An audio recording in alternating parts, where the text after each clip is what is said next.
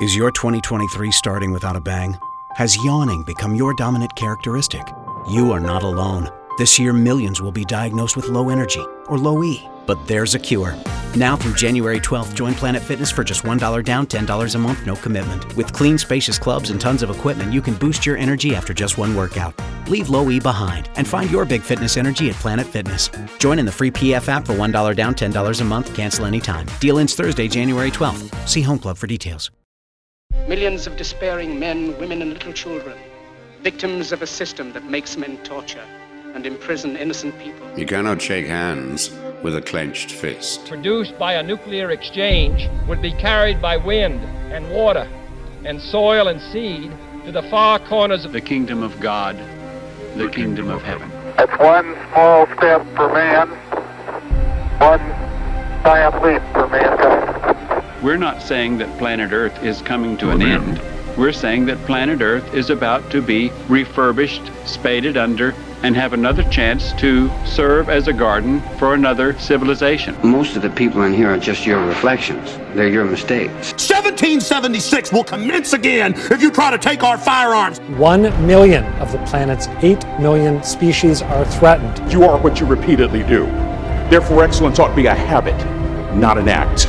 Your lives and the credibility of the United Nations is at stake. Epstein didn't kill himself. The reason this is such an interesting time is not only because we're on the threshold of the end of this civilization. They're trying to take you out with bullshit. The experience of the past 2 years has proven beyond doubt that no nation can appease the Nazis.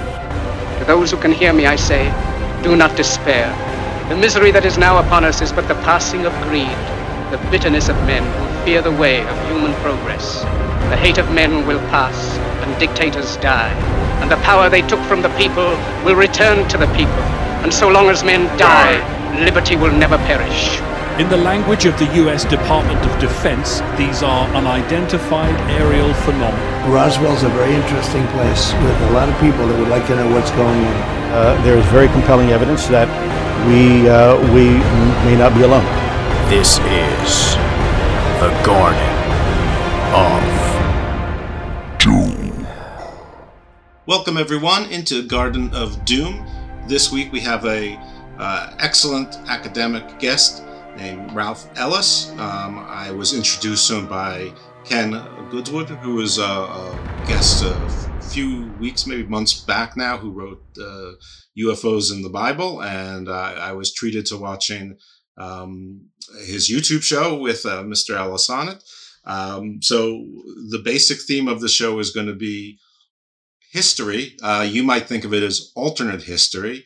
Mr. Ellis will explain to you that it's not alternate history. It's probably the real history. And we're comparing it to the Bible, not because this is a biblical show per se, but because that is probably where most people are familiar with dates, times, places of events that have been translated or presumed to be historical.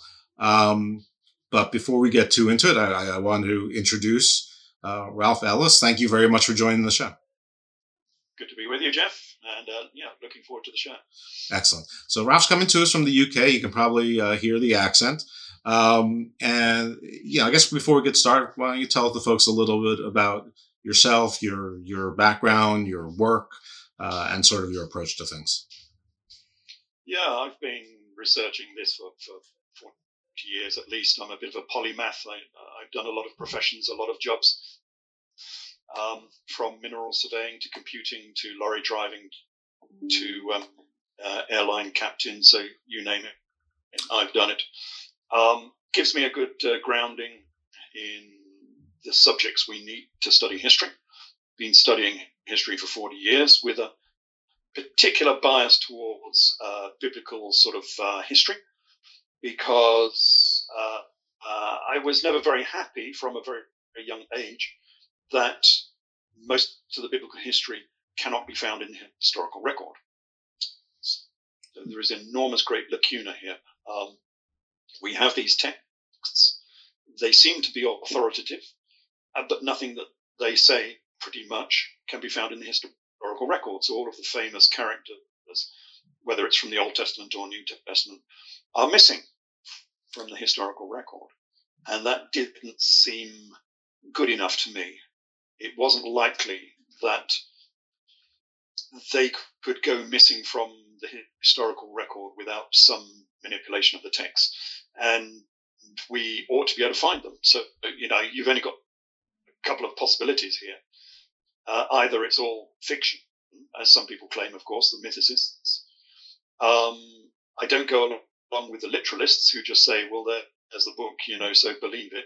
No, sorry, no thank you. So the median route is we need to look for these people in the historical record because we've missed them, either because we're looking in the wrong location or we're looking in the wrong era.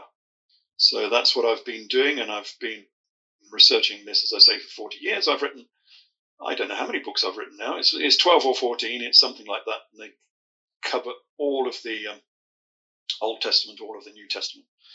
Today, I think we're looking at the New Testament, which is from my the King Jesus trilogy, which is now a trilogy in 5 parts because it keeps expanding. But there you go. And the main one we look at, that comes from Hitchhiker's Guide to the Galaxy. If anyone remembers that book. Sure, Douglas Adams. A trilogy in 4 parts, yes. And I think the main one we're looking at today is probably Jesus, King of Edessa. So that's what we're going to be sort of looking at. Okay. So anybody who's new to this show, and I welcome you, but if you are, there's no way I can do justice sort of to my journey. Let's just say that, I have a pretty good education. I have an interest in history. I've read a lot of history. I've read a lot of historical fiction. I am not a theologist at all, though maybe now I am after 2 years of doing this show. I'm not a religious person. I'm not a biblical scholar, though I'm getting ever closer in some way anyhow. And the history doesn't match with what I learned. The Bible, whether it's the Old Testament or the New Testament, doesn't match with what I learned. Obviously, as you get further into the New Testament, it starts to, because you were more of in a historical age where things started getting written more often. We've had Chris Ames talk to us about the Gnostic Gospels, the Apocrypha. We've had Reverend Jim Willis talk to us. And so, if you're interested, there's probably dozens of shows that touch on this, and I can't possibly do them justice. But here is my understanding of history. And I went sort of through this thumbnail with Reverend Willis a couple weeks back, probably mid-July 2022, because I never know when shows are going to drop. And I just dropped that show, I think, a week ago, which would be the 23rd, probably, of July. Anyway, so if you go by the Bible, day 1, the Word, day 6, humans, day 7, rest. Somewhere in there, we start to get begetting and begatting, and possibly, well, not possibly, in the Bible, the sons of God found the women of daughters of Adam fair and started copulating.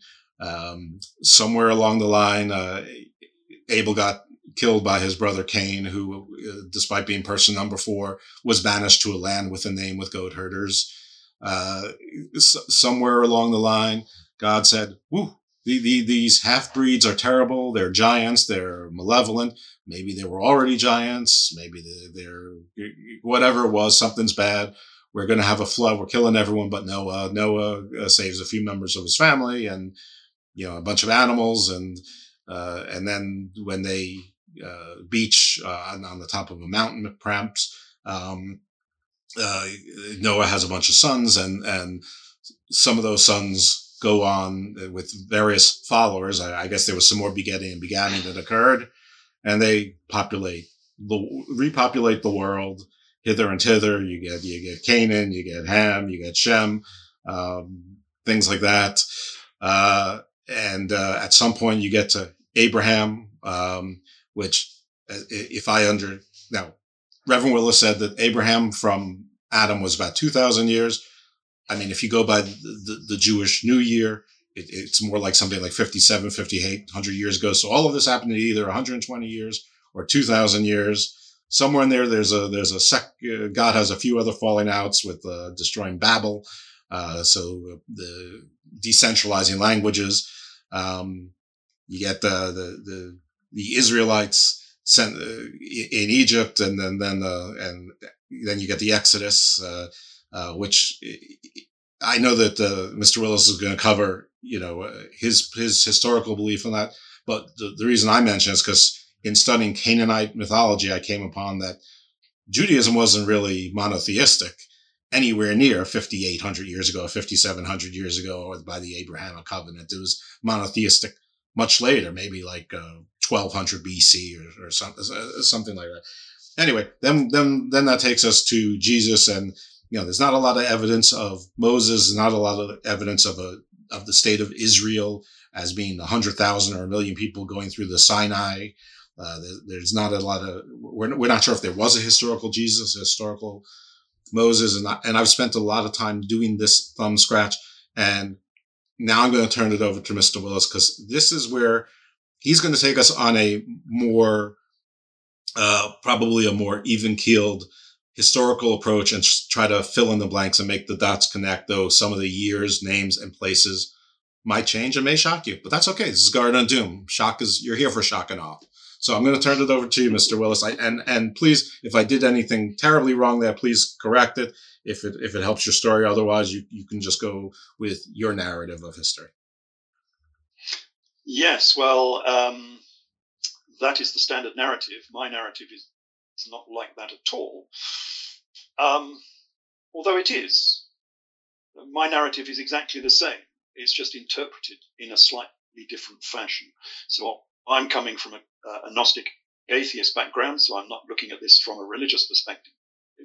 I'm just looking at the true history that might underpin the biblical text. So if we're going back to the Old Testament, then, all of the Old Testament can be found in the historical record.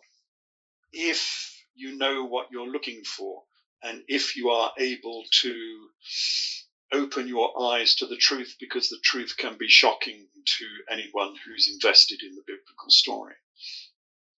And that's a lot of people. So, there's a lot of people. I mean, shall we start with Adam and Eve? I didn't start with Adam and Eve because I never thought when I started this exercise you could find any historical sense within the Genesis story, because it's so ahistorical. I'm game if you are. Later on, it struck me that there was a lot of actual historical evidence within there. I mean, the first thing it says is that a garden came out of Eden to water the garden, and from thence it was parted into 4 branches. Well, there is only one river that does that in this region, and that's the River Nile. So we're looking for Eden within the River Nile, and we're looking for something called Eden or Aten within the sort of Egyptian region. We're looking for an Adam and an Eve who were naked within the Garden of Aten or Eden. And there is such a historical couple, a king and a queen. And they are Pharaoh Akhenaten and Queen Nefertiti, who, if you look at their imagery, were always naked within the Garden of Aten. And within Egyptian, we always call it the Aten. That's their god, was called the Aten. But it's spelled with a double reed glyph, so it's more like the Eden, the Garden of Eden. And sometimes it's called with a D, so sometimes it's called Eden, the Garden of the Eden. Because all of these, within Egypt, the gods always had a garden. They built a garden for the gods, which was an enclosed, like a kitchen garden for a big manor house or something. And in the east, over in Persia, it was called a paradise, which is where we get the word paradise from. Right. And it was a garden for the gods, and it was the Garden of Eden. And of course, the god of the Israelites is called the Aten, the same god as Akhenaten. So the Israelite god has 4 or 5 names. He's called El Elohim, Allah. Even in the Old Testament, he's called Elah or Allah. He's called Shaddai, he's called Yahweh, and he's called the Adon or the Aten. That is the Israelite God. It's the same as the God of Akhenaten. And remember, Akhenaten was the first of the monotheists. So he had a monotheistic religion, exactly the same as the Israelites. And they were something to do with this story. And if you look at the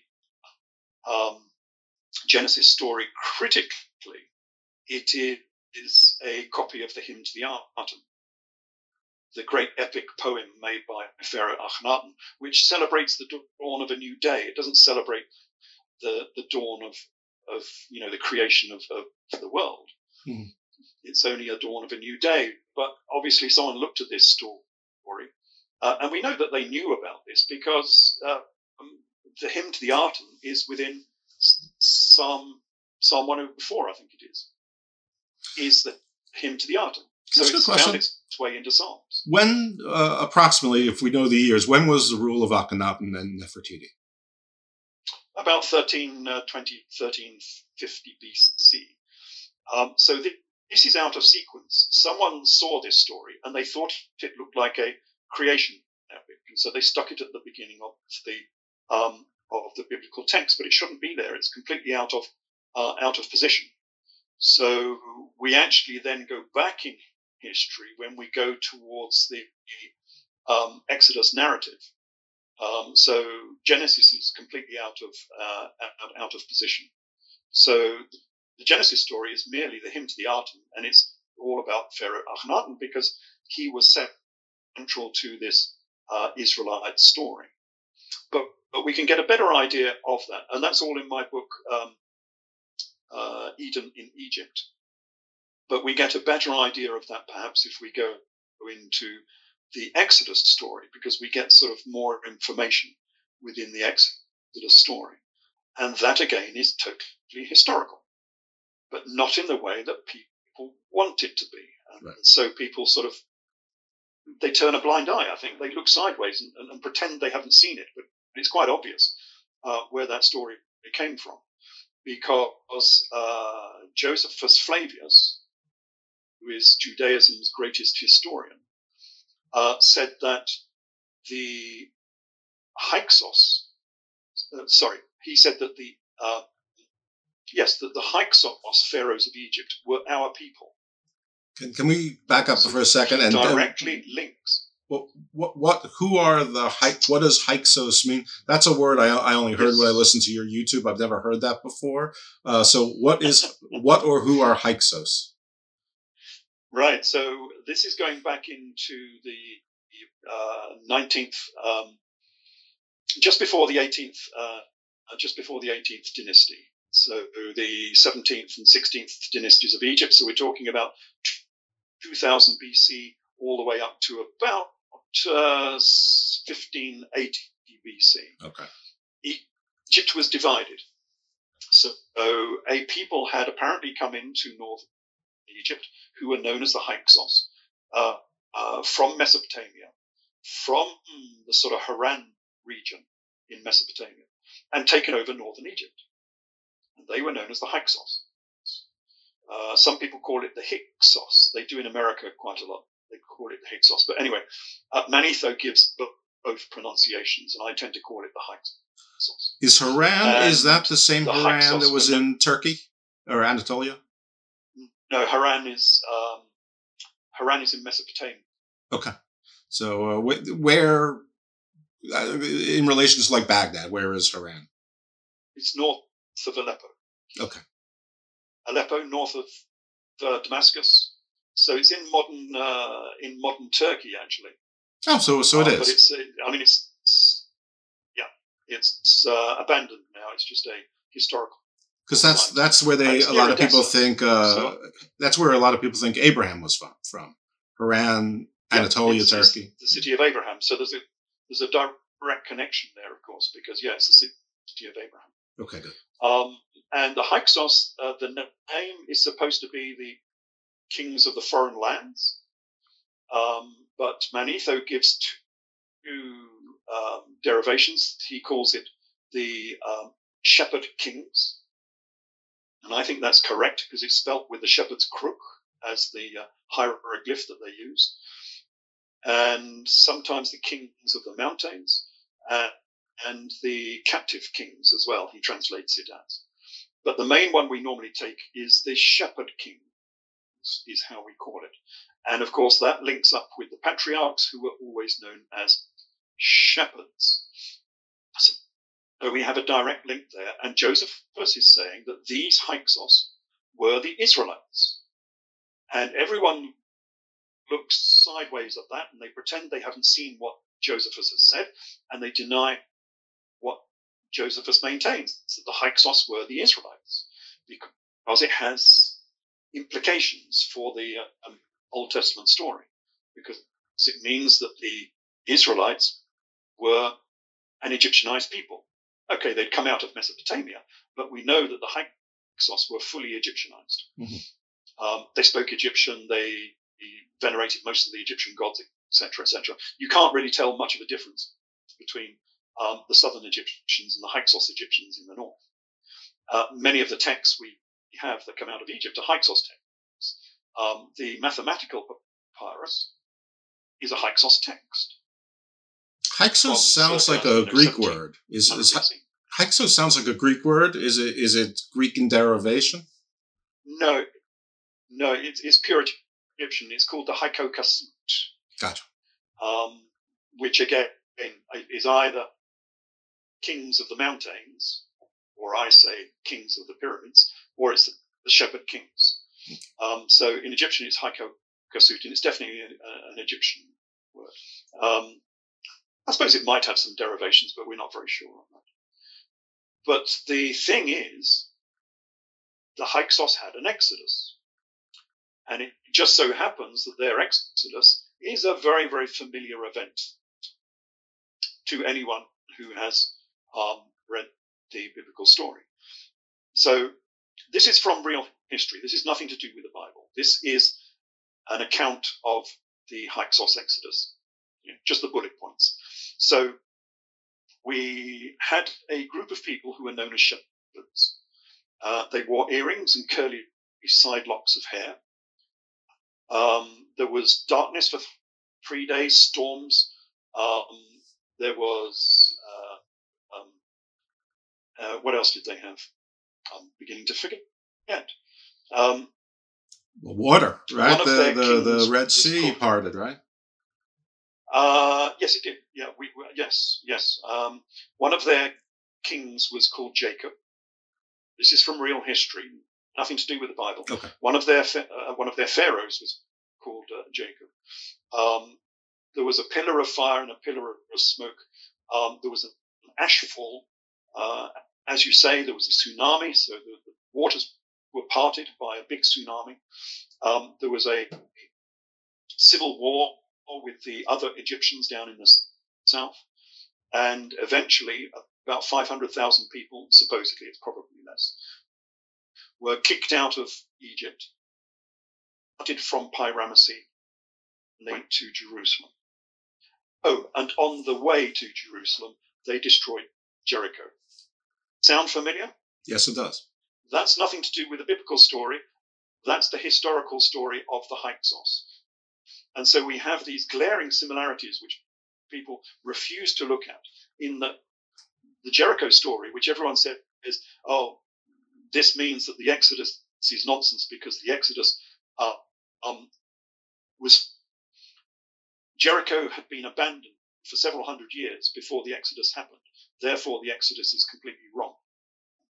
Well, hold on a minute. If we relocate the Exodus story back into 1580 BC, which was the time of the Hyksos Exodus, then everything fits, because Jericho was destroyed by the Hyksos when they left Egypt and went through to Jerusalem in about 1580 BC. So everything fits as long as we just move the timeline a little bit, 300 years earlier within the timeline.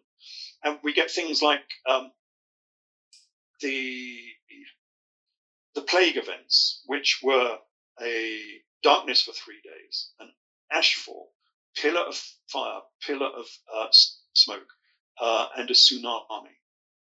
And those are what you might call black swan events. So these are events that are so out of the ordinary that a chronicler could not invent them outside his experience completely.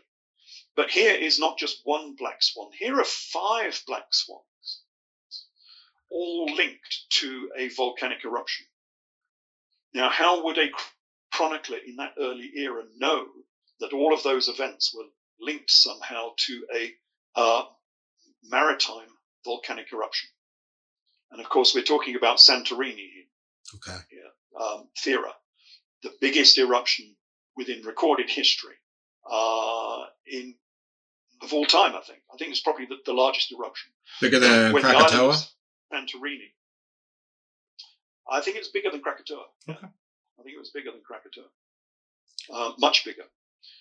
Probably about 10 times bigger. Wow. It was a large eruption. This was an island that was north of Crete, which exploded in circa 1600 BC.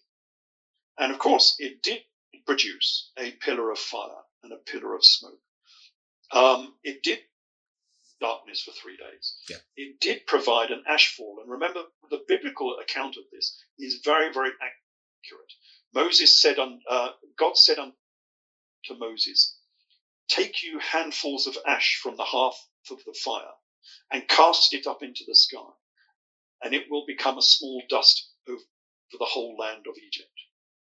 There is no better description of the long-range fallout from a volcano than that verse. And then Josephus backs this up by saying that the air was so thick to breathe that many of the people were inwardly consumed. And of course, if you've ever read any of the stories about the news reports about Mount St. Helens in America, you will know that is exactly what happened. The air was so thick with dust that people could not breathe in. Well, I think everyone remembers the volcano in Iceland that was about 10 years ago, that they couldn't have air travel for about a week or 10 days because the skies were so covered with volcanic ash. I don't know about the health effects, but I imagine that it's just the same because you get shards of silica, and shards of silica are not very good for jet engines and are not very good for your lungs either. So you get inwardly consumed. Can I ask you a question that's I'm sorry. That's probably part of this story. I don't know. I read a book, 25 years ago, where it was talking about Akhenaten and Moses, but that Moses was Tuthmosis. There was either Akhenaten's brother or confidant and a counselor or somewhere, and that Moses isn't Moses because Moses didn't become a name until after the Bible. That Moses was it's like calling someone son. It was like Johnson. That's a name. Son is not a name. That Moses is like the second part of a name, and there was more to it. But is there anything to that Moses may have been a Tuthmosis that was somehow associated with Akhenaten, an acolyte or a relative, perhaps? Yeah, absolutely. And I'll come on to that in 1 minute. Okay. Just to finish the Exodus, we have the parting of the water. And of course, that is a tsunami. That's exactly what a tsunami does. A maritime tsunami, especially a subduction one, like the big volcano at Santorini. The first thing that happens is the sea disappears, especially on a nice shelving coast like on north of Egypt, around the Reed Sea. And so the sea just disappears. And so the army can go wandering out across the seabed, picking up the fish for their breakfast, wondering what the hell's going on. The sea's just disappeared. But then, of course, the sea rushes back in again and captures the Egyptian army and sends them all to their deaths. So do you suppose that somebody... So we have all of these events. I'm sorry. Do you suppose that somebody in the Hyksos camp knew? I assume that the volcanic eruption didn't come from nowhere, that there were probably tremors and earthquakes and seaquakes. There may be somebody in the Hyksos camp knew what was coming, and they said, "This is our time to go. This is going to happen. We just need to wait by the Nile or the Red Sea, and we're going to be able to cross, just bide our time. Let's get over there. And by the time we cross and they come, there's a pretty good chance that they're going to be swept away. That sort of like how a lot of ancient peoples knew the constellations and how the earth worked, that there may have been their version of a geologist or, in that group. I think there was a political dispute that was caused by the eruption, because there's a 20-odd year gap between the eruption and the Exodus. And this is backed up by the historical events that this civil war went on for quite some time. It went on for two pharaohs worth. So I think what happened is they had this big eruption. They had these two peoples who probably got on fairly well together, but they had this enormous great eruption, all of the plagues that hit Egypt, and someone was to blame for it. And of course, the Hyksos would blame the southern Egyptians, and the southern Egyptians would blame the Hyksos. It's you and your strange interpretation of the gods, etc. And this is what caused the absolute civil war between the two of them. And that civil war festered for about 20 years, and then it initiated itself into the Exodus. And I think that's what exactly happened. So it was a consequence of the volcano, but it was a political dispute, a religious political dispute caused by the volcano, and that caused the Exodus. Okay, so it was the timing wasn't lucky, but because the volcano sort of erupted the existing fissure, the timing. I mean, it was lucky, but it wasn't lucky. I mean, it was because of the volcano and just because that the timing worked out. That, I mean, again, the crossing into the sea and then it coming back when the Egyptian army was supposedly on their tails. I mean, probably in reality, the Egyptian army was probably several days behind. Yeah, I think that's a little bit of artistic license that they allowed the seas receding allowed the Hyksos to run across the beach and then caught out the Egyptians. I suppose you could postulate that they knew about it because, as you said, the volcano at Santorini had been huffing and puffing for a number of years before it finally exploded. So people who lived along the coast might have seen that the sea recedes sometimes in a minor earthquake. Mm-hmm.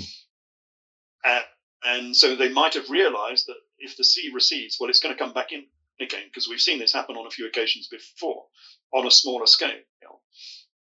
But maybe the Egyptian army hadn't seen this before and were completely mesmerized by it and caught out by it. But it's quite clearly a story about a tsunami. It's not a miraculous event. Right. I'm also assuming that the Hyksos or Israelites walked across as it is in the Bible, and just ignoring the more likely fact that they had rafts or boats or whatever, and those things erode over time or were reclaimed by the Egyptians or other people or were repurposed for homes. They use the wood for other stuff. So I guess I have to acknowledge that I was making some assumption that I just caught myself in as I was thinking about it. Yeah, but the people who went on this Exodus, when you were talking about Moses, he was an Egyptian character. He was a brother of Akhenaten. So the brother of Akhenaten was called Tuthmosis. And so we end up with two brothers. We have Akhenaten and Tuthmosis, and we have Aaron and Moses. Mm-hmm. They are the same two brothers. Now, this, of course, is the wrong era, because the big Exodus, the Hyksos Exodus, which, of course, after they escaped from the tsunami, etc., the Hyksos went on to destroy Jericho, which is a historical event. We know the Hyksos destroyed Jericho. But to get to the Akhenaten era, we've got to go on another 300 years. And so how is that achieved? Well, if you read the books of Manetho, so Manetho was a 3rd century BC Egyptian historian, and he gives us the history of these events. from a historical perspective, not a religious perspective. And effectively, he is saying we're two exoduses, not one.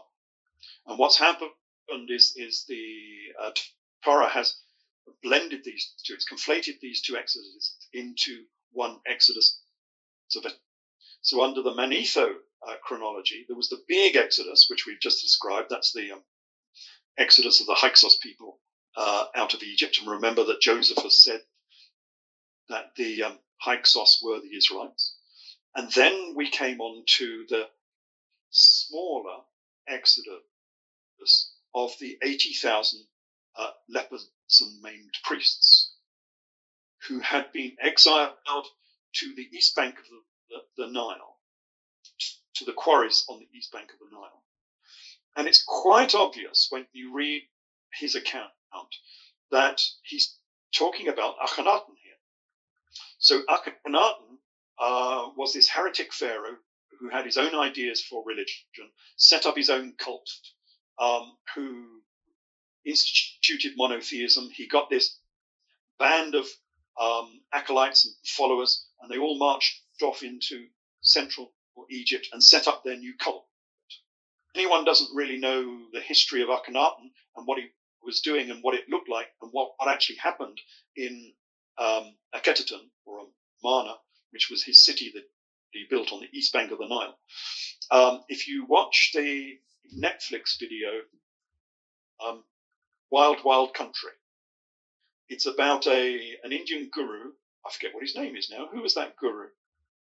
Anyway, he gathered together a group of people, a number of followers, several thousand. It was quite a big event. And he went off into the wilds of Oregon, I think, was it? And built a new commune there. And the story of the guy setting up this commune in this new location in Oregon, and how it grew and became prosperous, and then it succumbed to infighting and destroyed itself, is exactly the same as the story of Akhenaten. And so you can get a very good idea if you watch that film. It's a little mini-series made by Netflix. If you watch that film, it's a very good idea of what Akhenaten was doing. He had these group of followers, and he set up this new regime.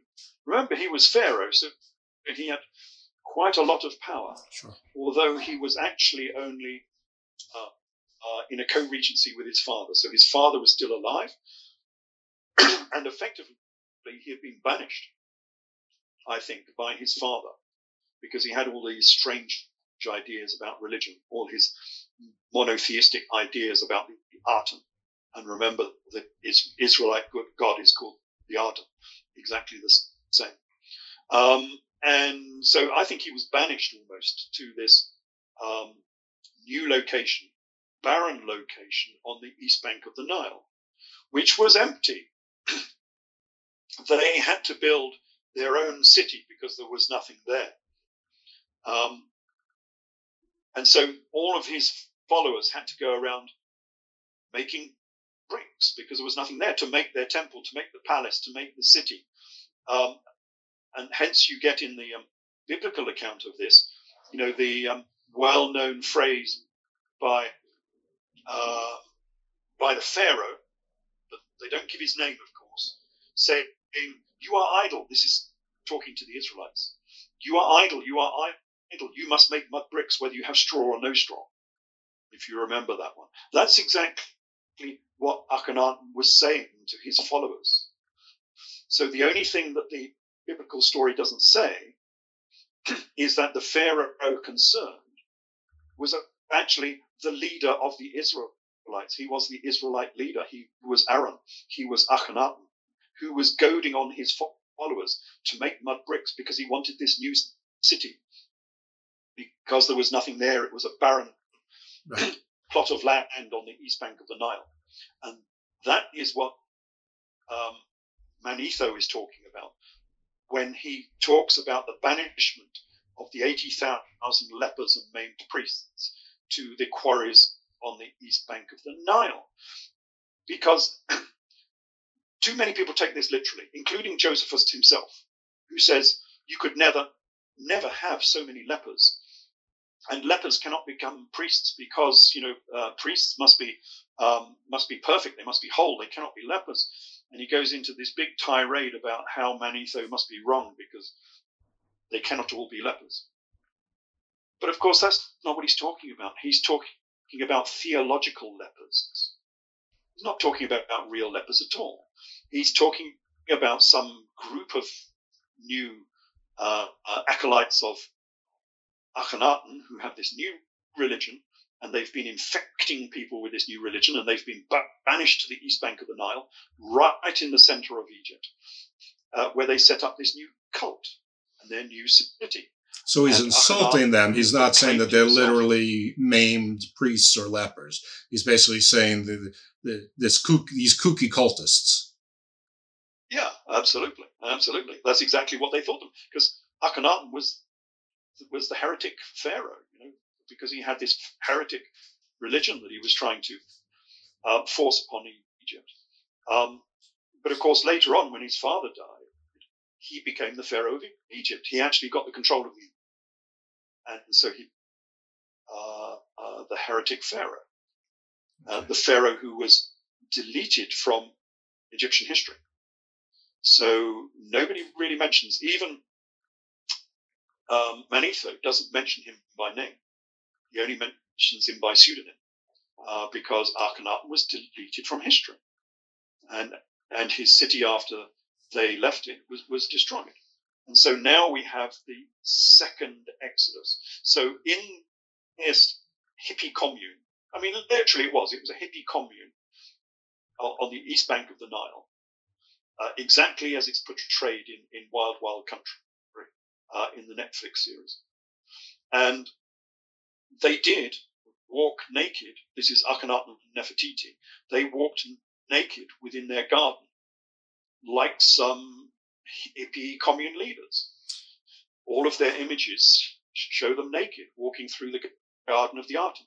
I have two questions for you. But of course, when this little experiment, one is, and they may not be related, but one is, how did sort of Nefertiti, last through history? She might be the second most famous pharaohess. I don't know what the feminized version is, but Cleopatra, then Nefertiti.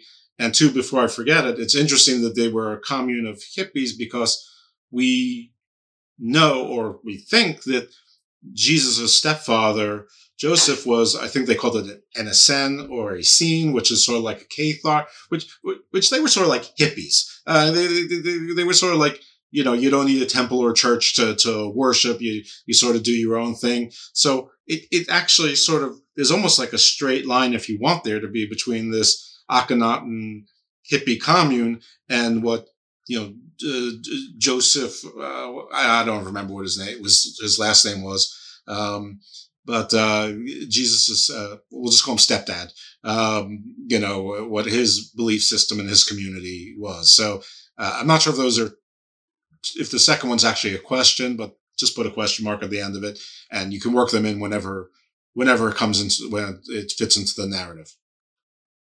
Well, there would be a direct link, of course, because I say Jesus was descended from these very same people. He was a pharaoh of Egypt in exile.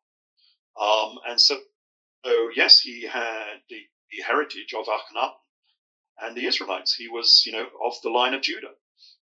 And if you look at this history, the line of Judah came out of the Hyksos and came out of Pharaoh Akhenaten. That's why they invented monotheism and why the god was called the Aten, because their religion came out of Akhenaten. That's why so many religious texts came out of Egypt. I mean, it's not taught very well, but the Joseph plot within the Old Testament came out of the tale of two brothers. The Nile turning red came out of the destruction of mankind. The Ten Commandments was effectively the same as the judgments of the dead. The Sermon on the Mount comes from the maxims of Annie, as does the Lord's Prayer comes from the maxims of Annie. Psalm 104, as we said, was the hymn to the Aten. And Proverbs 22:20 is the instructions of Amenemopet. They all come out of Egypt, so there were very, very strong links. Well, remember, even from standard history, biblical history, the Israelites were in Egypt for like 400 years or something. Of course, they picked up most of the sort of history and theology of Egypt. Of course, they spoke Egyptian, which is another of my contentions that Aramaic Hebrew is a daughter language of Egyptian. So Israelites today are speaking Egyptian. It's the same language. Sure, and people probably... And I compiled a dictionary. Yeah, listeners listening to this going, well, that sounds crazy. That wouldn't happen. Really? What religion are most of the people in South and Central America? Catholic. The Europeans didn't get there till about 500 years ago or so.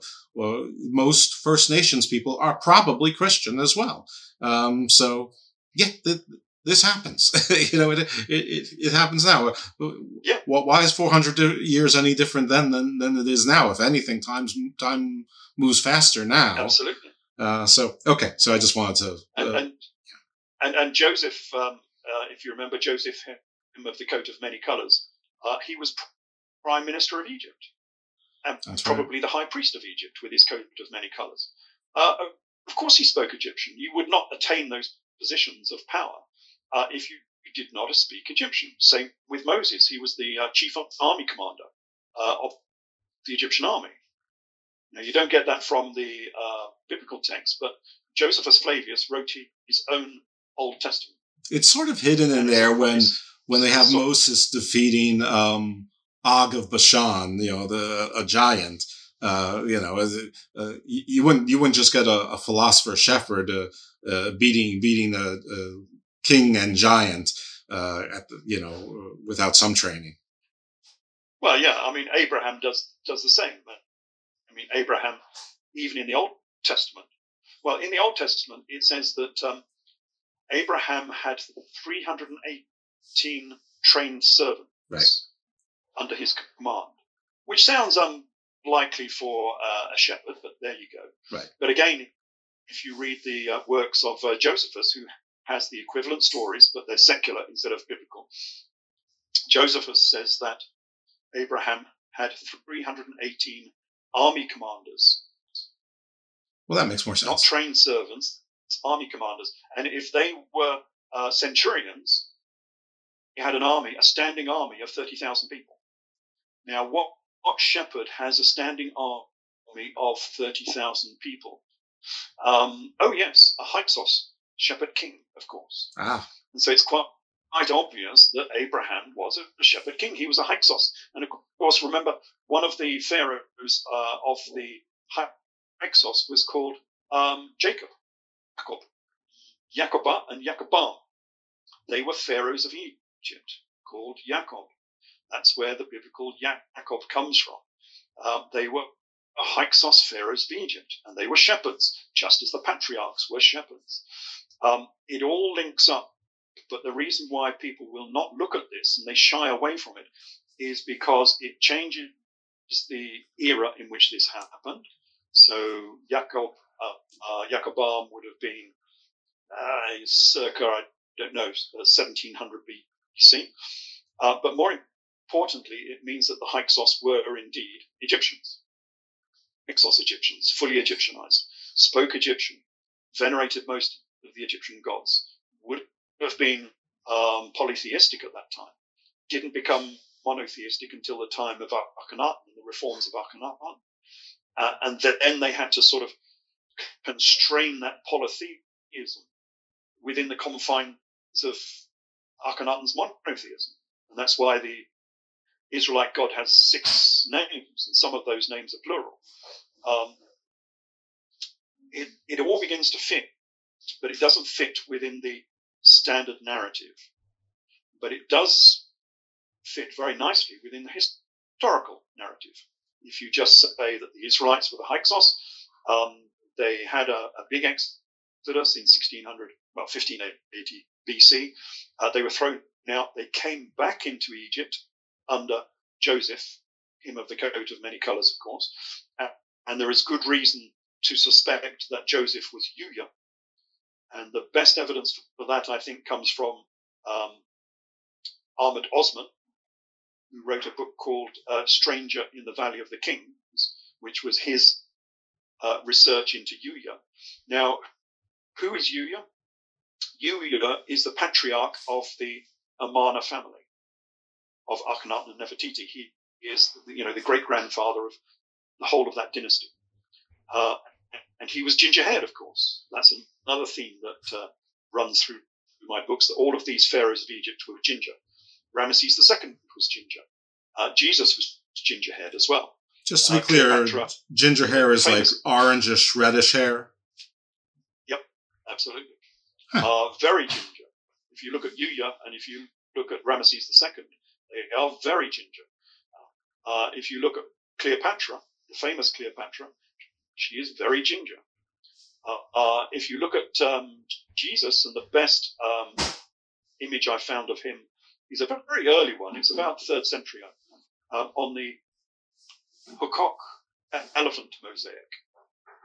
Huqoq, Huqoq elephant mosaic. That is an image of Jesus when, of course, he was in Galilee.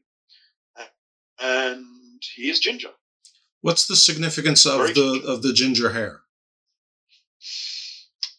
I call them the ginger monarchy. So we have a monarchy, and of course the idea of a monarchy is to maintain your bloodline throughout the generations down the millennia. And this monarchy appears to have managed to do so down many generations through many centuries and millennia. Because I trace them across, because Mary Magdalene, of course, she was ginger as well. If you look at any Renaissance image of Mary Magdalene, she is ginger. That's true. And she ended up in the south of France, in Orange, a city called Orange. Yeah, I just figured that which out. is linked to gold, of course, because, orange means gold, or means gold. And they set up an independent principality in the south of France called Orange, who were very different, of course, to the Catholics. They were more like Protestants, even back in the early centuries. And their earliest king or prince, as he should be known, that we know about, was the Prince of Orange, Prince William or Guillaume of Orange. And he was ginger. And of course, he was kicked out of his descendants. This was the 8th century AD. They had this independent principality. And they lasted all the way up until the time of Louis XIV. And because Louis XIV was a Catholic, he kicked them out of France. And they went to Holland. Mm-hmm. So all of the Dutch people, all of the princes of Orange in Holland came from France. They came from Orange. And of course, they all ginger-haired.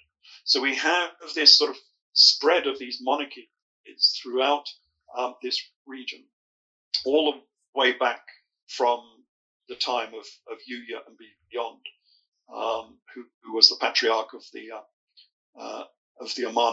Amana dynasty of Akhenaten. So it's a big, and this is the sort of people that you make stories about.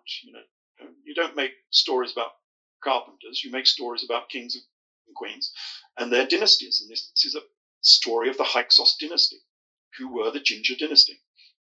Interesting. So it's all a little bit different. So yes. Go ahead.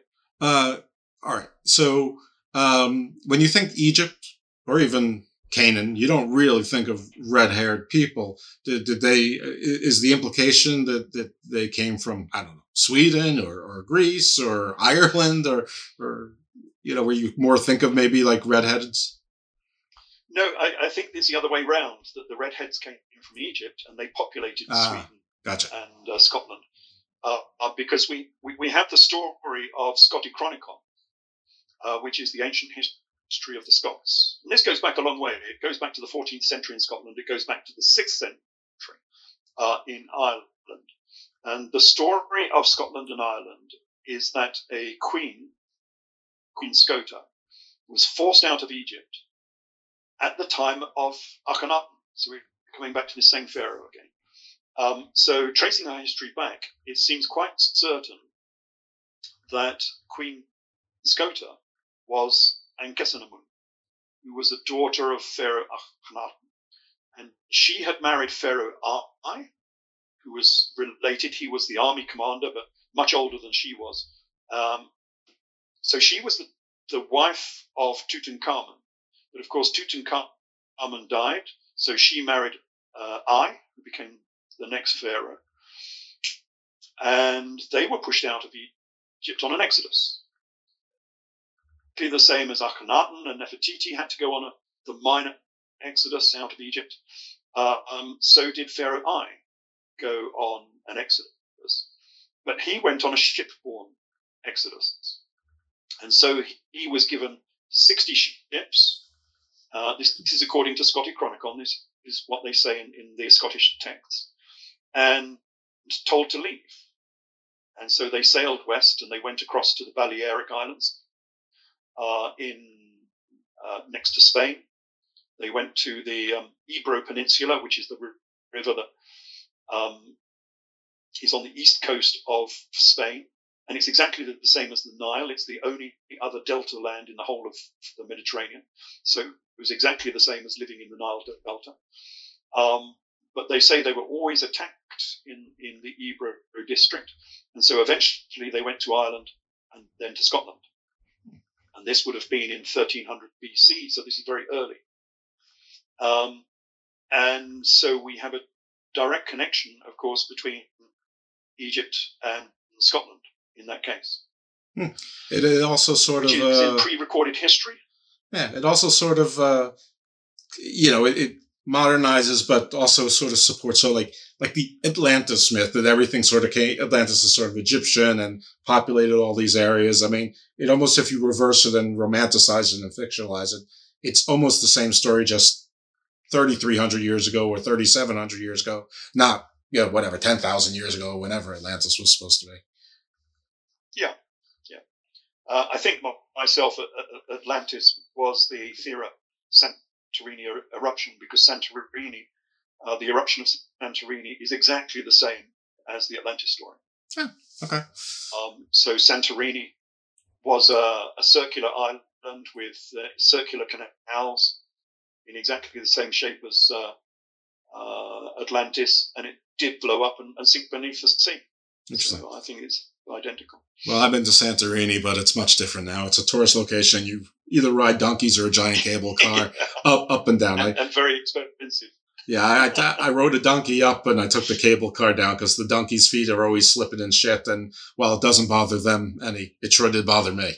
So anyway, story nobody wants to hear about has nothing to do with alternative history. It's completely to do with my history. So anyways, different story, different day, different show. So, okay. So, Nefertiti, I guess, survived. I mean, I guess she survived only because her, she was one of the, modern discoveries. They found her tomb, and I guess that's what sort of allowed her to survive it. Okay. I don't want to get too bogged down in that because I want you to keep with yours, because we were getting close to Israelites meeting Jesus. Yeah, moving up. Well, I do a lot of other history. So a lot of this is taken from my Tempest and Exodus book. And then I do a whole book on King Solomon, which was King Solomon, Pharaoh of Egypt, because, of course, I put the story back into Egypt. And then I move on to the New Testament story.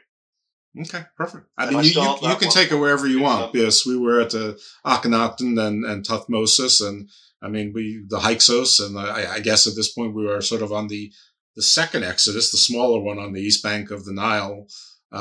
So you can pick it up from there if you like. Yeah, I suppose. Yeah, we could finish that off first. So we had Akhenaten and Nefertiti on the east bank of the Nile, as Manetho describes in his book. And they were kicked out. So this disagrees somewhat with classical Egyptology. But Manetho says they were actually kicked out on Exodus, which actually I think does conform with the evidence we get from Mana, because Akhenaten and Nefertiti were not buried in Amarna. Their tombs were empty. They were never used. We have no evidence for them down in Karnak or the Valley of the Kings. They keep talking about KV-55, but I don't think it's got anything to do with Akhenaten. I think that's probably one of the minor monarchs who's, I can't remember his name, Smenkara. It's probably someone like Smenkara, who was a very temporary pharaoh of the Amarna dynasty. But Manetho says they were pushed out on an exodus, and that explains why we can't find them in the historical record. And so in terms of the Genesis story, they were pushed out from the Garden of Eden, the Garden of the Garden, and of course they had to put clothes on because they could no longer walk around naked when they were forced out on this exodus. And they had to flee north, and they went to Pyramesy, which of course at that time was called Avaris. It wasn't Pyramesy. No, hold on. It was called Avaris during the Hyksos era. But it was abandoned at that time in the 1320s BC. And so Manetho says that they went to this former city of the Hyksos called Avaris, and they rebuilt it somewhat and fortified it because they thought they were going to be attacked, of course, by the southern Egyptians. And that was the end of Akhenaten and Nefertiti as far as Manetho is concerned. So we don't fully know exactly what happened to them. Did they stay in Pyramesy? Did they move on to somewhere else? Because there would have been lots of relatives over in Jerusalem, because it said that during this time they called upon their relatives in Jerusalem to come and help them, and 200,000 people came down from Jerusalem to help them fight against the southern Egyptians and have this major battle. So there were direct historical and family links with the people living in Israel at that time. That makes sense. Although they were living in Egypt, they owned most of Israel at that time because the Hyksos had left Egypt and they had populated Israel. And so therefore they'd taken over that region as well. That was the end of the Akhenaten and Nefertiti story. So if we're going to look for the tombs of Akhenaten and Nefertiti, you're either going to be looking in Avaris, Pyramesy, or you're maybe going to be looking even in Jerusalem or somewhere like that. Where's Pyramesy or Avaris? They might be finding. It's north of Cairo, so it's in the Nile Delta. Okay. It's about 100 kilometers north of Cairo, in the Nile Delta. Gotcha. It's near Zagazig. If you've ever been there, it's Zagazig, basically, okay. Which is quite a largest town in the Nile Delta. And there's quite a lot of archaeology there because it was a huge, great archaeological site. It used to be a great Egyptian city before they took all of the temples and they moved them up to Tanis, which they did in circa 1000 BC during the United Monarchy. But that's another story. So we move on to the New Testament, and I link them up to this same family. So to Cleopatra. Okay, Cleopatra was a Ptolemaic pharaoh, but there are obviously a number of links with the previous pharaonic dynasty. Plus, I link the Greeks up with the pharaonic dynasties because of these exoduses that went out, like the exodus, the great exodus of the Hyksos, the exodus of Pharaoh I, and even Akhenaten. A lot of these people went out to Greece and populated Greece. So if you look at early Greece, all of the influences upon the Phoenicians and the Greeks were all Egyptian, if you look at their statuary. And I think a lot of people went out. One of them, of course, was the Spartans, because it says in the Old Testament, in the books of Maccabees, it says the Spartans and the Israelites are cousins. Mm. And so it's likely that the Spartans were, again, renegade army and kings, monarchs of Egypt who had been pushed out and took over southern Greece, the Spartan area. Because remember, Sparta was a very, very small ruling dynasty that ruled all of the helots, all of these, serfs underneath them. So it was a very, very small community who maintained the army and the administration and ruled over these people, which is exactly what you might expect if someone like Pharaoh I or Akhenaten or anyone else fleeing from Egypt might have achieved. Right. The subjugation of this population down in southern Greece and called it Sparta. So there are many reasons why the Ptolemaic dynasty might be related to the original Egyptian dynasties. And of course, Alexander the Great did become Pharaoh of Egypt. That was one of his primary ambitions, was to become Pharaoh of Egypt. And from that we get Cleopatra. But then we move into the era of Cleopatra, and we get this lost daughter of Cleopatra. So she was, as it were, married to Caesar, Julius Caesar. He was killed on the Ides of March, and Cleopatra had to flee from Rome. And Cicero is concerned because he doesn't want a scion of Caesar to become the next Caesar. So his suspicion was that Cleopatra was pregnant when she left. And he's very concerned about that. But later on, the problem goes away. And there are only two reasons why the problem might go away. Either she had a miscarriage, or the child was a girl. Because a woman could not become Caesar. And I think that was the latter. So Cleopatra had another daughter. So she had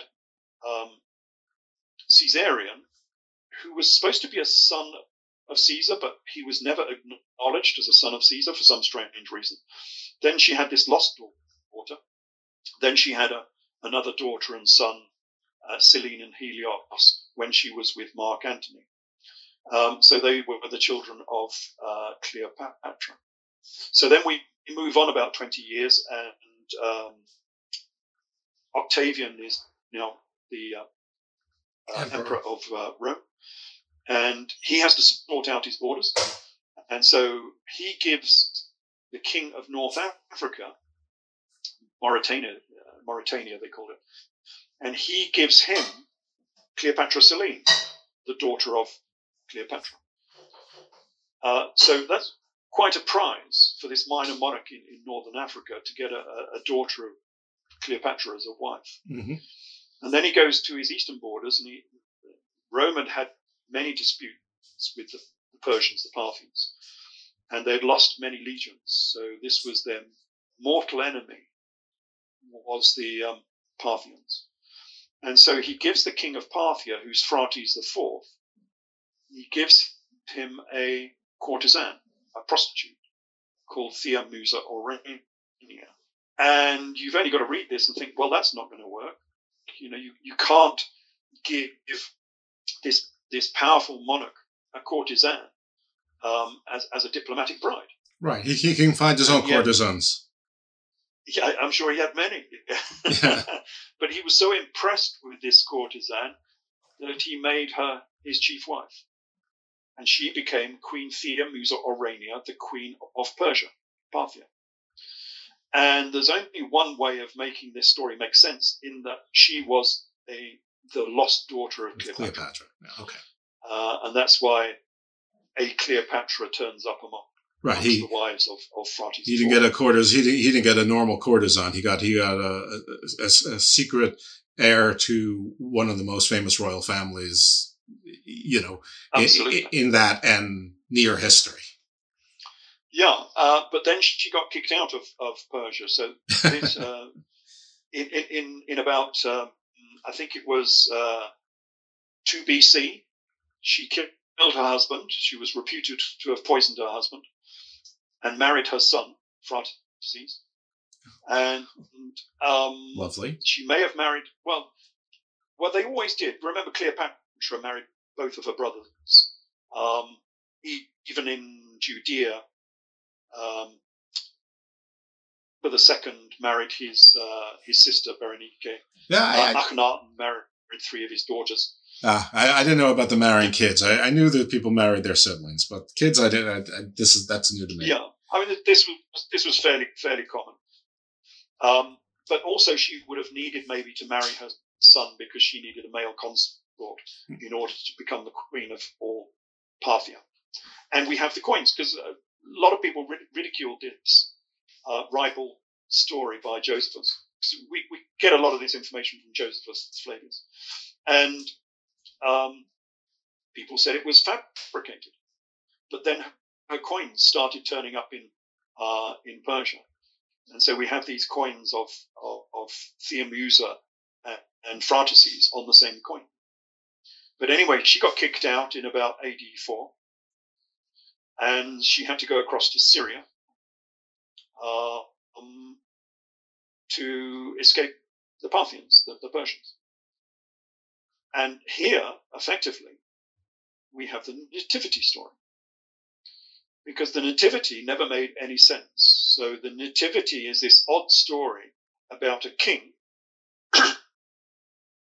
And Jesus was, of course, called a king, who didn't have a palace, who was in a state of poverty, who had to find possibly a stable or whatever to stay in. And a son was born at this very time.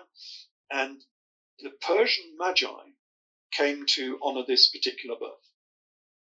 And you've got to wonder, why on earth would the Persian Magi be interested in a Jew in Judea or Syria? Where does that come into the story? And the answer is, in biblical terms, it doesn't. It makes no sense. But in terms of this particular story, it makes every sense, because the problem always was that Jesus was called a king. And I've always taken that literally. Nothing to do with carpenters. He was a real king. He was called a king at his birth and at his crucifixion.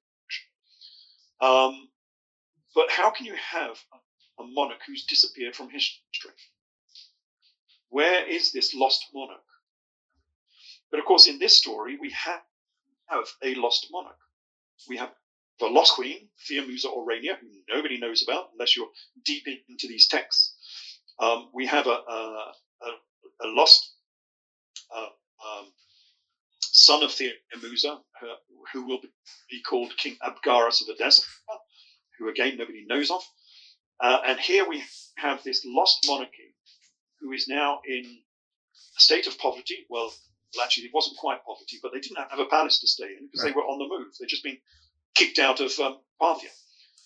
So they're on the move. They're looking for somewhere to stay. They might be in a stable of some nature. And these are the very people who would have the Persian Magi come to the birth. I mean, that just never made sense.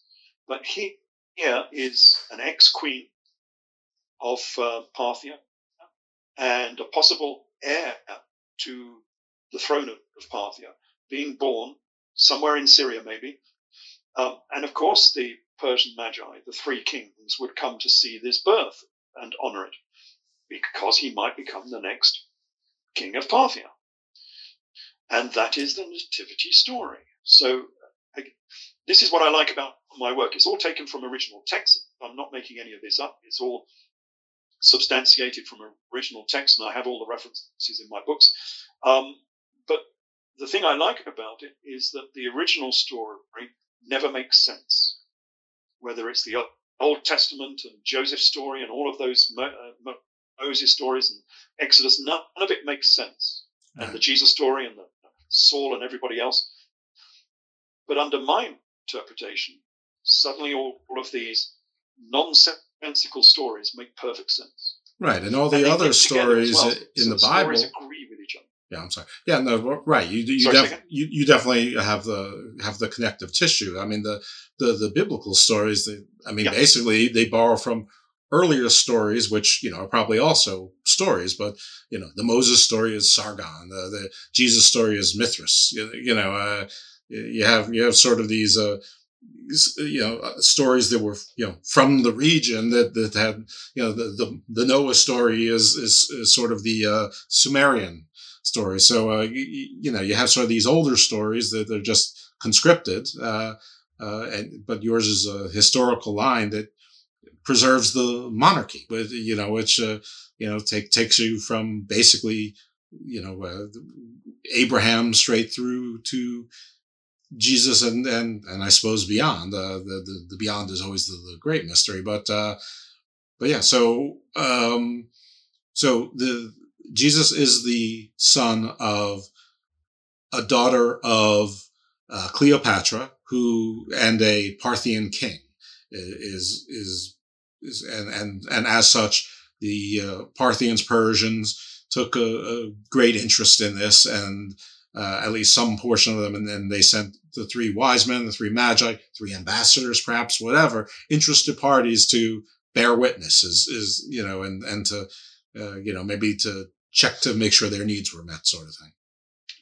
Yeah, and he would have been the next generation down, of course. He wouldn't have been the son of Theomusa. He would have been a son of Queen Helena. Grandson. Who I place as being, the daughter of Queen Helena, is another of these famous queens who's gone missing from history.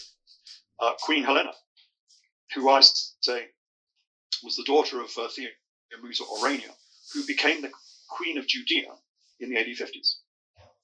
And people who read the biblical story will not know that they had a Jewish queen in the AD 50s who ruled over Judea. And she's known as Queen Helena. And she's been airbrushed from history once more because they didn't want you to know anything about these people. And the real mystery is, who was Queen Helena? Because we get this from the works of Josephus, and he says that Queen Helena was the queen of Adiabeni. Adiabeni is supposed to be over by Mosul, way down in Iraq. And it makes no sense because there is no evidence for Queen Helena down in that region. And this remained a big mystery to me for quite some time because I didn't even know anything about the city of Edessa at this time when I'm doing this research and I'm writing this book. And suddenly this book took a sort of 90-degree left turn because I found some information that I had no idea about. So I'm doing this research into Queen Helena, and I suddenly discover from the Syriac historians, so we're talking about Moses of Corine here and John the historian, who have a completely different tradition, because remember that they were completely separated from Western traditions. They were separated off behind the Council of Nicaea, behind the Council of Chalcedon, and behind the Iron Curtain of Islam. And so the Western Christian church could do nothing about what they were writing and what they believed in, because they were Syriacs. They were part of the Eastern Church, completely different to the Catholic Church. And they had different traditions about the same stories. And Moses of Corine, very interestingly, says that Queen Helena of the Adiabeni, who Josephus writes about, was married to King Abgarus of Edessa. Now that's interesting because we have no history of Adiabeni whatsoever, but we do have some history about Edessa. And she was the queen of Edessa. She was the queen of King Abgarus. Now Edessa is Göbekli Tepe, basically. There you go. That's, if anyone knows their history of Göbekli, that's Edessa. It's Sanlurfa, right next door, just north of Haran. So we're back into the lands of Abraham again, just north of Haran, in northern Syria. Well, it's now in Anatolia, but it used to be in Syria. Those are the lands they took over. And my guesstimate is that Adiabeni did not exist. It was actually a pseudonym for Edessa. And they were given, according to Josephus again, they were the Babylonian Jews who came out of Parthia at this very time and were given lands in the east of Syria by Emperor Octavian. And they say Herod, but I think it was mainly Octavian that made this deal, because Rome wanted a buffer in between them and Parthia to stop all of these wars between these two competing regions. And so they set up these Babylonian Jews who had come out of Parthia. Remember, there were lots of Jews in that region because of the Babylonian exile, of course, so there had been Jews there. And they called them the Babylonian Jews, but I think that they were also closely linked to Queen Thea-Musa Aurania, because the story is identical. And they were given these lands in the east of Syria, so that's all the way from Edessa, all the way down to Damascus, pretty much, was their strip of land in order to separate Rome from Parthia. And they ruled that as an independent principality, and it was a very, very wealthy independent principality. They set up Edessa. They set up Palmyra, which was the richest town in the whole of the Roman Empire. And so I think, because the historians have this difficulty with places like Palmyra, they said, oh, it was a trading city in the desert, and therefore it became rich. And you think, no, a trading city trading goods across the desert doesn't suddenly become the wealthiest city in the whole of the Roman Empire. It became rich because when Thea-Musa Aurania fled from Parthia, it's pretty obvious that she took half of the Persian treasury with her. That's how they became so rich. And they used that wealth to set up this principality, an independent principality, supposed to be free of Roman taxes. But of course, later on, Rome came along and tried to tax it, and that caused a tax dispute with Edessa. So we have this principality, and my argument is this principality is linked to the gospel story. So we have this from Acts of the Apostles. So I should perhaps read this. So we get lots of possible inferences to the Edessan monarchy, and perhaps the best one is from Acts 11:28, when they have a prophet called Agabus. And of course, myself and Professor Robert Eisenman both say that Agabus must be King Abgarus, the king of Edessa, because they're talking about the famine relief down to Jerusalem. And of course, Queen Helena, who was the queen of Edessa, was famed for her famine relief to Judea in the late AD 40s.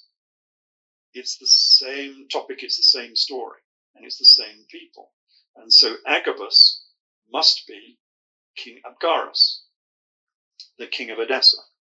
But what does it say about this? It says, there stood up one of them named Agabus and signified the spirit that there would be a great famine throughout the world, which came to pass in the days of Claudius Caesar. So this would have been late AD 40s, maybe early AD 50s, but probably AD 48. Okay. Then the disciples, every man according to his ability, determined to send famine relief to the brethren which dwelt in Judea, which they did, and they sent it to the elders there by the hands of Saul and Barnabas. Now that's the problem for the gospel story, because what it's saying is that Saul, St. Paul, was an ambassador of Edessa. That is how close Edessa is to this gospel story. Saul, the guy who wrote most of the New Testament, right? Paul changed his name to Edessa. Paul, right? Yeah, he changed his name to Paul. He was called Saul. I always call him Saul because that's his real name. Sure. Although he might have had another name, but Paul just means the junior, so he was the younger son. Paul means Paul, the junior. Oh. So he's Saul Junior. Because I think his elder brother was Barnabas, the guy he used to go on these expeditions across the Mediterranean with. I think that was his elder brother. And that's why he gained the name Paul. Gotcha.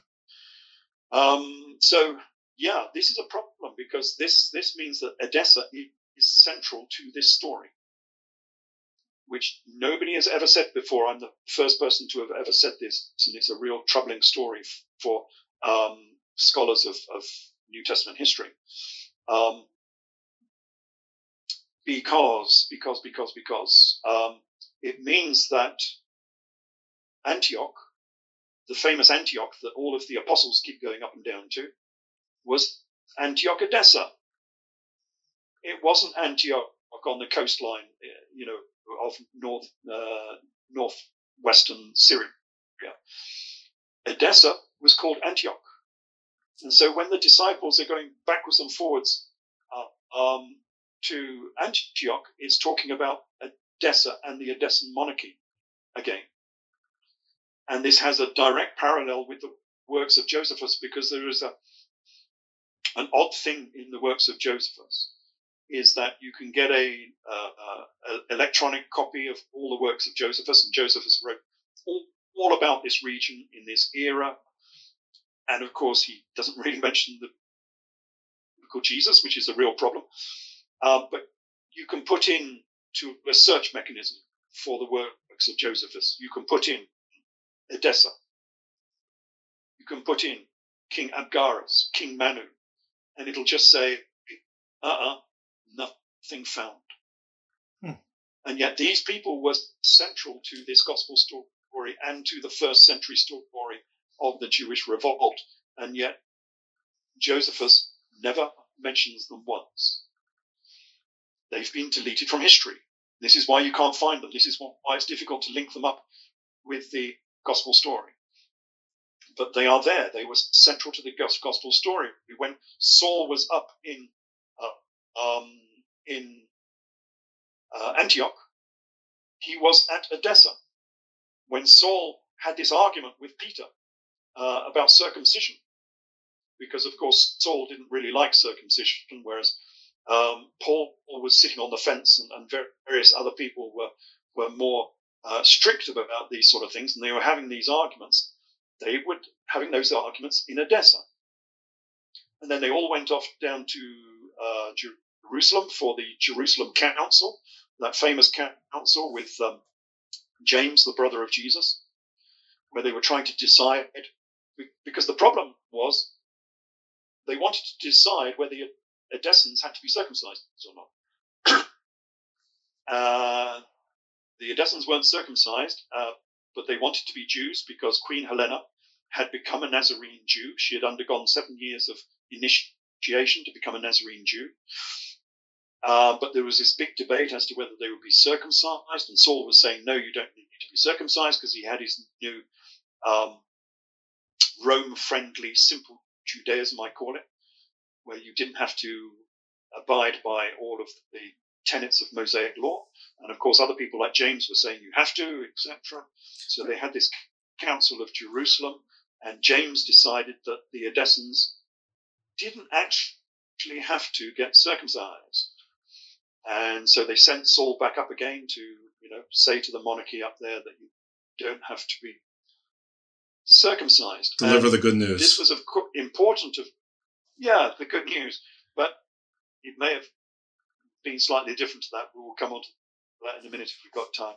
But this is important because remember, Queen Helena of Edessa was the queen of Judea. This is why it was such an important topic.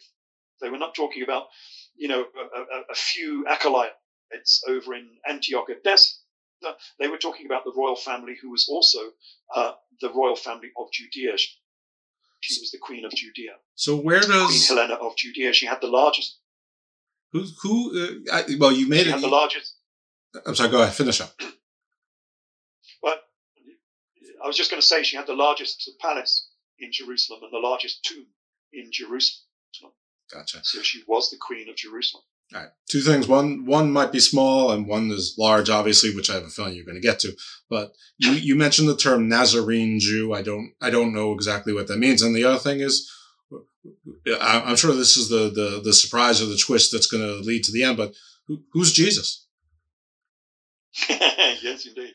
Well, the Nazarenes were a well-known sect of Judaism. In the Old Testament, they're called the Nazrani. And they were known as the separated. And a lot of modern historians trying to separate them off from the Nazarene in the New Testament, but they're quite obviously the same sect, because it means the same. It means to be separated. To be separated in terms of a monk in a monastery. So people like the Essene, who were separated off from normal society, they were the Nazarene. And it was initiatory sect. You couldn't just join it. You had to go through 7 years of initiation to become a Nazarene. And Jesus was called a Nazarene. So we get that from, I'm just going to get a reference for you. We get this from Acts 24:5, where Saul himself is being called a Nazarene. He is being called a ringleader of the sect of the Nazarene. So this is most certainly a sect, a religious sect. And they don't like the Nazarene, of course. This is part of the 4th sect of Judaism, who started the Jewish revolt. And of course, Jesus was called a Nazarene, right, in Matthew 2:23. Now they try and say because he came from Nazareth, but of course Nazareth did not exist in this era. There is no mention of Nazareth whatsoever. So it's quite obvious that he was a Nazarene of the Nazarene sect, the same as Saul was. And this is a well-known sect, and we have information from in the book Heresies. So they describe the Nazarene, and the Nazarene, part of the religion of the Nazarene is they venerate the primeval Adam. And the primeval Adam is a eunuch, or maybe androgynous. And so that spawned the cult of the castrated. And I think that the cult of the castrated probably comes from Pharaoh Akhenaten. So we're going back to Akhenaten again. If you look at any of the statuary of Akhenaten, he's displayed without any genitalia. So, and he's displayed in a sort of vaguely effeminate sort of form. I think he is the primeval Adam, because we've already linked Akhenaten with Adam anyway, that were worshipped by the Nazarene. And that spawned the cult of the eunuchs. And of course, Jesus had a cult of the eunuchs. And again, people won't know about this because it's not preached from the pulpit. But Jesus asked for his disciples to become eunuchs, to be castrated. And this comes from Matthew 19:11. So again, this is all from the original text. It's just a different interpretation of what the texts say, and looking at texts that people will not look at. I was having a discussion with a Christian historian the other day, and his eyes were going up and down as soon as I mentioned castrated disciple. Yeah, it's sort of the opposite of fruitful and multiply, right? I mean, unless you get fruitful and multiply, then you get castrated. Well, these were the Galli, and the Galli were a famous priesthood in Galilee, who were all eunuchs. So Jesus said to his disciples, this is Matthew 19:11, Jesus said, all men cannot receive this saying except those to whom it is given. For there are some eunuchs that were born from their mother's womb. There are some eunuchs which were made eunuchs by men. And there are some eunuchs who have made themselves eunuchs for the kingdom of heaven's sake. He that is able to receive it, let him receive it. Direct request for the disciples to become eunuchs if they could accept it. Right. Now, this didn't have to be all of the disciples. It was mainly for the chief disciple and the disciple who looked after the sacred stone, because the chief symbol of Nazarene Judaism and of the sect of Jesus and James was the holy stone. And the holy stone in Arthurian legend is called the Holy Grail. That's where we get the Holy Grail from. But it was a holy stone. It was a meteorite. And that's why we get so many references to building and stones within the gospel text. It's why Jesus was the cornerstone. It's why his first disciple was called Simon. And Simon was given the title Peter Kephas, the stone, because he looked after the sacred stone. Now, the people who looked after the sacred stone were called the Galli, or the Galileans. And remember, Peter and Jesus were both called Galileans because they were priests of the Holy Stone. This is a famous stone, and we know all about this stone, but you have to infer it slightly from the gospel text because they don't mention it directly, but it's called the Elagabal. So if you want to look it up, just look up the Elagabal. It became the primary symbol of Emperor Elagabalus in the early 3rd century. He took it to Rome. But it's quite obvious from the imagery, because we have images of this. We know exactly what it looks like. It was in Edessa. The Edessans owned the Elagabal in the 1st century and 2nd centuries. But they kept it in the Ark of the Covenant. So we have these images from Edessa on their coins of the Ark of the Covenant. And the Ark of the Covenant contained the sacred stone, which was the Holy Grail, which was known as the Omphalos or the Elagabal. But then it was taken down because later on, we'll come on to this, it was taken down to Emesa in central Syria. And we have images of it there in a temple in Syria.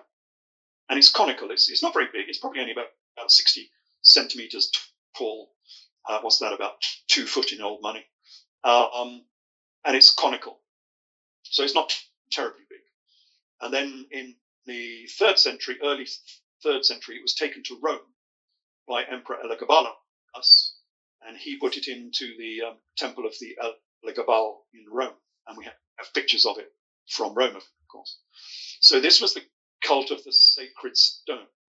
And the priests who looked after this sacred stone were known as the Galli, or the Galileans. And remember that Jesus and Peter were both Galileans. It says so in the New Testament.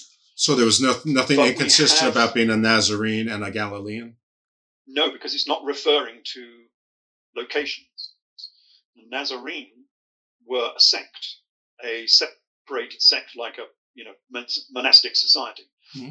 And the Galileans, it didn't mean Galilee. It meant circle. Galilee means circle in Aramaic. And this region was called Galilee because the primary symbol, second primary symbol, as you might say, because we've already seen one of their symbols, the second symbol, primary symbol of Judaism, was the zodiac. And again, you won't get this from standard Christianity or standard Judaism, but all of the early synagogues that have been unearthed in Judea and Jordan all have a zodiac on the floor.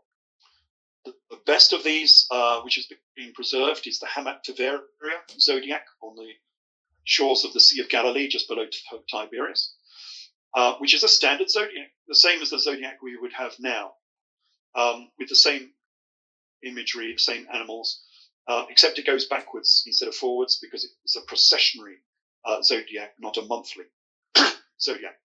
So it's a zodiac that counts off the millennia, not the months. Why did the... okay. Can I ask you, I mean, you may not know the answer to this, and maybe it's just balderdash, but I have heard that there's 13 zodiac signs, and one of them sort of got tossed out, Ochiolus. I'm not sure if that's the correct pronunciation. And then I know someone else said there should be a 14th, Cetus, I think they called it. Is there anything to that there should be a 13th or 14th, or was it always 12? No, it was always 12, but the 13th, of course, is in the center. So the 13th is the central image of the zodiac, which is the Jesus character, the Helios character. And so what you have is these are big mosaics. So this is 4 or 5 meters across. It's a big zodiac. And you have the standard 12 constellations around the outside. And in the center, you have the sun god. And remember, this is a Jewish zodiac in a Jewish synagogue, all in Hebrew. But the central character is the Greek Helios.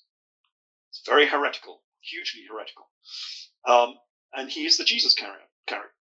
And on the Hamat zodiac, Helios is holding the blue-green spherical Earth in his gravitational grasp. So the heliocentric model of the solar system was well known in this era, and the spherical nature of the Earth was well known to these Nazarene Jews. But of course, what we have here is the round table. We have the Jesus character in the center, surrounded by his 12 constellation disciples. That's what the 12 disciples was all about. It was a zodiac. And when we go on to Arthurian legend, we have the Arthur character surrounded by his 12 knights of the Round Table. The Round Table is a zodiac, and Arthurian legend makes that perfectly clear when it says that the Round Table of Arthur was a copy of the Last Supper table of Jesus. I wonder why 13 is a bad luck number then. Because the Templars were all rounded up and killed on October the 13th. So it really is just it's just because of that. It's okay. That's fine. Yeah, I mean that's how long these traditions can persist. That comes from the Knights Templar in 1307. It's funny because 13 is also a holy number in like in a lot of Mesoamerican, like they have staircases 13 to get to 52. You know, it's always 13. So it's sort of the same thing. Yeah. Yes, to get up to 52, part of the standard playing card deck, isn't it? Yes. Oh yeah, that too. Yes. So we have this group of people. Their primary symbols are the zodiac and the holy stone, which is a meteorite. But the priests of the holy stone had to be castrated, and they were called Galileans. Remember, and Jesus and Peter were both Galileans, and we have a description of these people from Josephus Flavius. So Josephus Flavius says of the Galileans, the Galileans indulged themselves with feminine wantonness. They decked their hair and put on women's garments and smeared themselves with ointments that they might appear very comely. And they had paints under their eyes and imitated not only the ornaments, but also the lusts of women. But while their faces looked like the faces of women, they killed with their right hands. And while their gait was effeminate, they attacked men and became warriors and drew their swords from under their finely dyed dresses and ran everybody through that they alighted upon. So the Galileans, remember Jesus was a Galilean, they wore women's dresses because they were the priests of the Elega Baal, but they were armed and they were soldiers and knights, just like the Knights of the Round Table, because this was a part of the Jewish revolt. We haven't talked about the Jewish revolt really. This was a revolt era, and so there was a lot of killing going on, and the Church of Jesus and James was behind a lot of this. And people might say, well, this is ridiculous, you can't have the disciples in dresses, with eye makeup and weapons under their dresses. But if you go to Rome and to the Vatican and you see a conclave, what do you see? You see all of the bishops all arriving to the Vatican wearing dresses, red dresses. With about 2 feet tall conical headdresses. Yeah, and with a headdress as well. Yeah, nothing has changed. They're still wearing the same dresses because, remember, the Peter character, who I link up with for another reason, was wearing a red dress, not just any old dress. And, of course, the bishops and the cardinals, they all wear red dresses. in exactly the same fashion now as they did then. They are all Galileans, although they don't say whether they're castrated or not, but there we go. That was the original religion that they were talking about. It was the Church of Jesus and James, and it was. You asked who was the Jesus character. Well, we've just been mixing in the Edessan royal family with this story.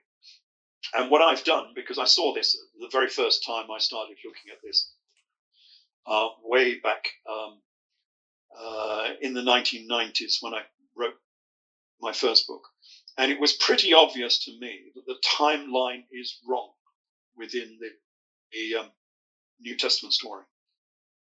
So, again, going back to basics, all of these people are missing from the historical record.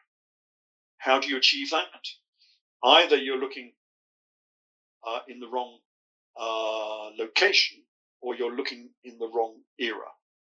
And I think in this case, everybody is looking in the wrong era.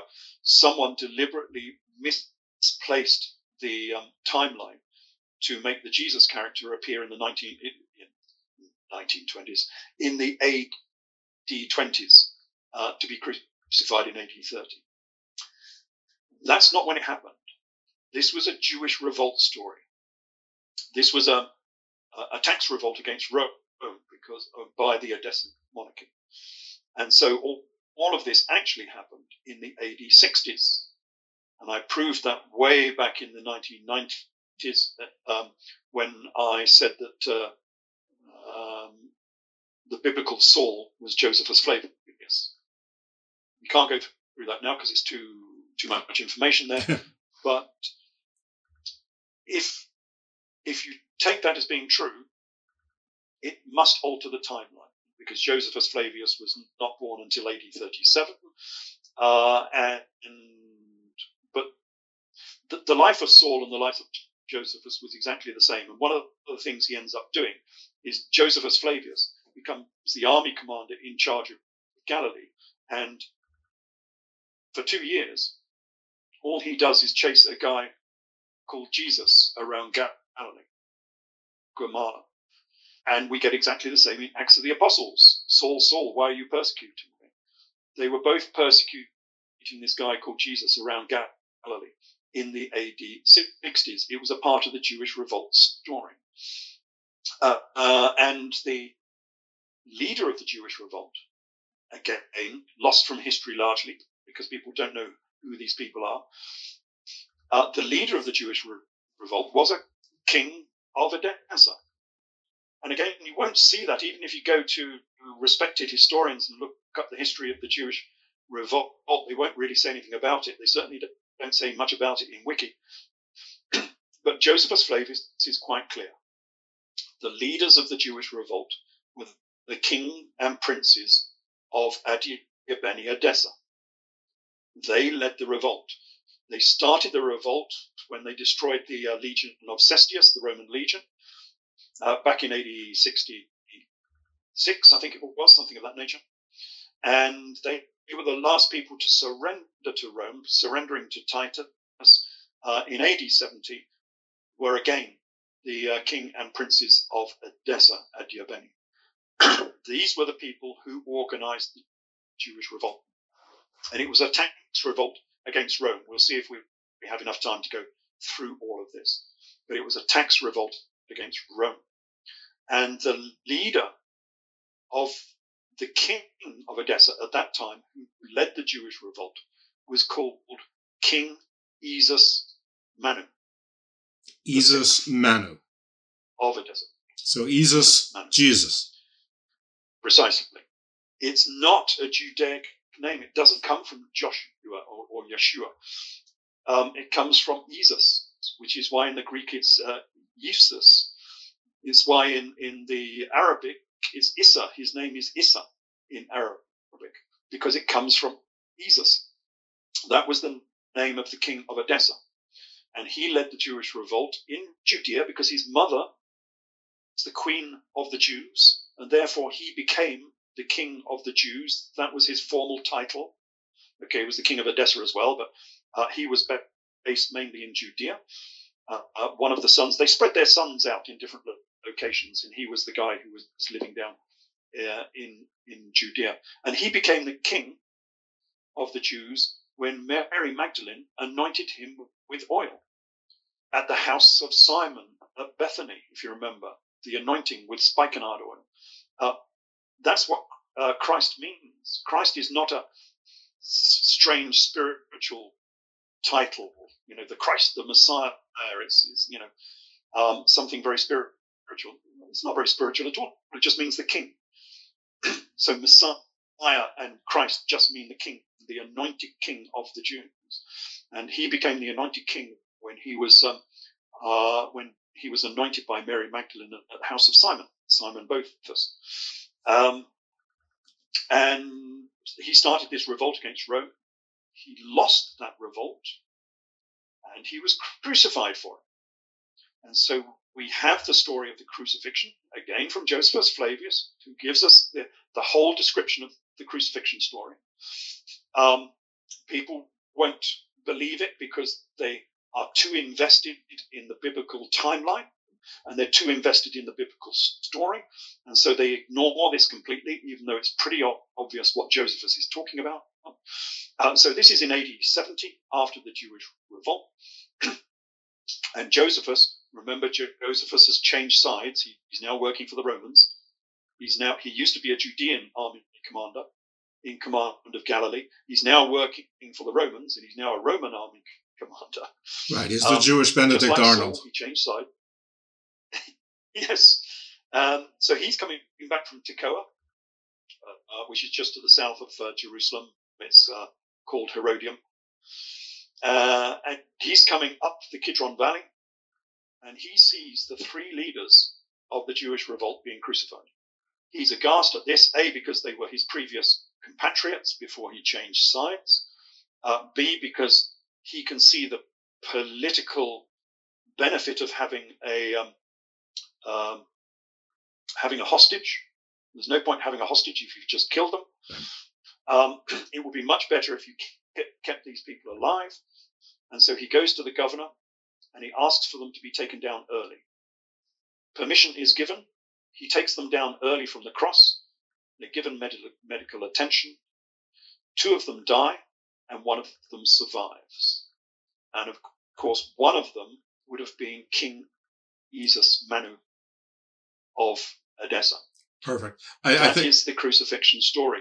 And I think this is a great place for us to stop. If you will come back, and we can pick it up from there, and we can then get into your King Arthur, because we just changed. We just re-identified Adam and Eve, or properly identified Adam and Eve, Moses, Jesus, and everyone in between. So I think this is a lot for people to take in. We're going on 2 hours, and I feel like there's a lot more, and I'm already contemplating like this being sort of like a New Year's 2-part, in the last week in December and then the first week in January, dropping the 2-part story to basically shock the world on the change of the year. I don't know if I'll do that or not, but will you come back and finish up the story and then go into the alternate King Arthur, or the real King Arthur? We can do that. We can do that another time. Yes, sounds like a good idea. That'd be great. There's a lot more material still to go. So, yes. Yeah, so, we're at, again, we're coming on 2 hours, and that's a pretty long podcast, and it's probably long for you, and it's long for me as well. But it's fascinating. This is amazing. I can't believe that you haven't gotten something out of the historical community, even if it's just resistance and counter papers and things like that. But it is fascinating. And listen, I'm not a historian. I haven't done my own research, but the way you line it up, it sure does make sense. It sure does line up. So congratulations. But before I let you go, that's the beauty of this. Yeah. Things should make sense. Is it all matches up? I liken it to I used to liken it to a crossword puzzle, but now I call it a jigsaw puzzle. And you've got all of these pieces, and you slot them in. And if you were talking about the wrong subject, so if you were making this up, the pieces would not fit. But the pieces in this jigsaw puzzle all fit together. And not only do they fit together nicely, but when you look at the picture it's portraying, it's giving you a cohesive image of the entire story. And that's why I think it's a true history, because it all matches up. Yeah. We've explained miracles. We've explained Atlantis. I mean, I think we've done a pretty good job in 2 hours. Where can people... Go ahead. We've got more miracles to go if you want to ask about those later. So yeah, keep those on ice. Oh, I always. Where can people find you? Where can they find your work? Where can they support you? Where can they buy the books? Yeah, most of the books now are on Amazon. So if you look for something like Cleopatra to Christ, just below the name, it will come up with the King Jesus trilogy. And then you can click on that and it'll give you all of the other books in that particular trilogy. So there's the Amazon books. My Facebook site is quite active. I post a lot of interesting subjects on there, and that's Ralph Ellis .144 on Facebook. I have a video channel. It's sort of difficult. I'll give you the links, I think, for that, because it's difficult to find. But anyway, if you come across any videos with a red and gold phoenix on the front of it, then those are my videos. I've got about 20 videos out, so that's always interesting. And yeah, I've got lots of just other talks and videos I've done online, so there's quite a bit of information out there. Okay, amazing. All right, well, folks, go check out that stuff. Join his Facebook page or group or whatever it is. Buy the books. Check the stuff out. If he sends me the links, I'll do the best I can to put them in the show notes. But yeah, we're going to hear from Mr. Ellis again. He said, yes, you heard it here. He's bound, honor bound, Templar bound. And I thank him again. I thank all of you for listening. Please rate and review. Let people know. They're not going to hear this kind of stuff too many other places. Well, there are other places, because I saw Mr. Ellis at least one other place, but you know, my listeners tell other people they won't see it anyplace else. It's an exclusive. You know, it's a harmless lie. And so yeah, rate, review, tell your friends, and listen in next week where more content in the Garden of Doom, and every now and then we will shake the world, which apparently we may have done here. So cool. All right, mission accomplished.